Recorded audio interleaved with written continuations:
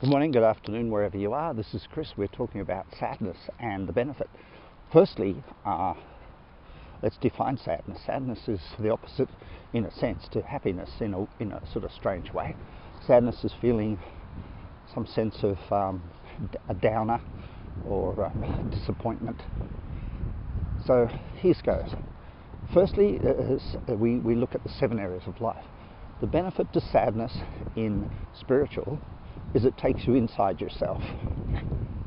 Sometimes elation, the opposite to sadness, in the upper, takes you outside, which is also good.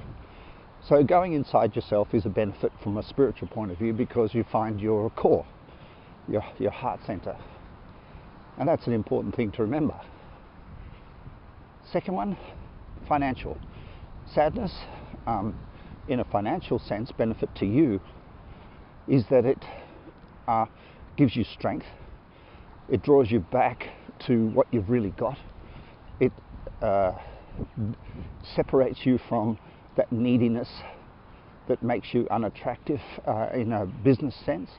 Sadness in a financial makes you skeptical, and there's a benefit to skepticism in financial. In a relationship, sadness means that you face reality, that you go back to unconditional love rather than attraction.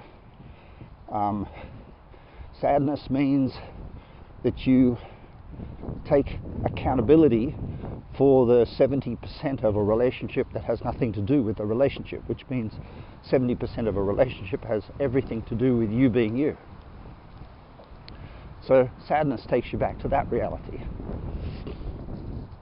In a relationship, career, well, sometimes our vision of where we want to be and what we want to do is in isolation to the reality of the people we're doing it with. And so the benefit to us of the sadness in a career is we realize that maybe the path we're on and the people we're with are not in the right space, and so we need to either change jobs or change the way we approach the people in the job, but something about where we are is not on track. Mental sadness means that we're obviously not being flexible. We're sad about something, and the mind can become quite rigid, and if we forget the flexibility, the capability of the mind to be flexible, we forget a really important thing.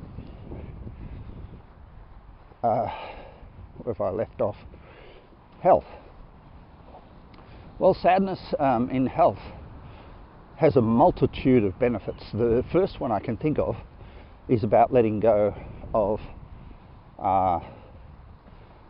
the mechanics of being healthy and really respecting the gratitude side of being healthy, which means thankful for what we've got rather than thankful for what we haven't got. Sadness draws us down to appreciate what is rather than what isn't. Which one I've left up? Social, there it is, that's the last one. Social, sadness has the benefit of making us vulnerable, open, and making us available. Sadness has the benefit of making us connected to other people, because sadness, in a sense, makes us easy to talk to, easy to get to know and to be around. So there's a few benefits for you. Sadness from a point of view of benefit to other, because there are two sides to beneficial stuff. There's the benefit to you for being it, and then there's the benefit to others for you doing it.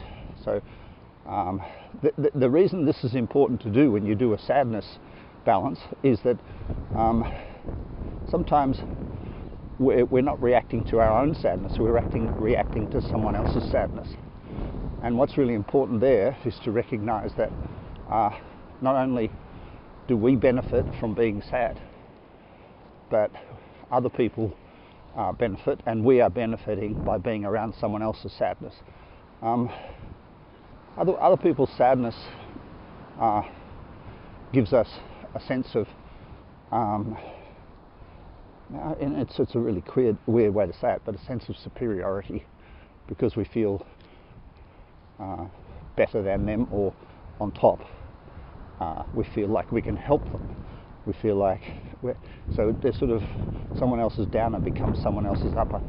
And don't underestimate the power of that, because sometimes people are kept sad to keep someone else in a feeling of superiority. I've seen many dynamics in business and personal life where somebody has kept another person in sadness so that they feel like they have a purpose, especially around kids. Okay, bye for now.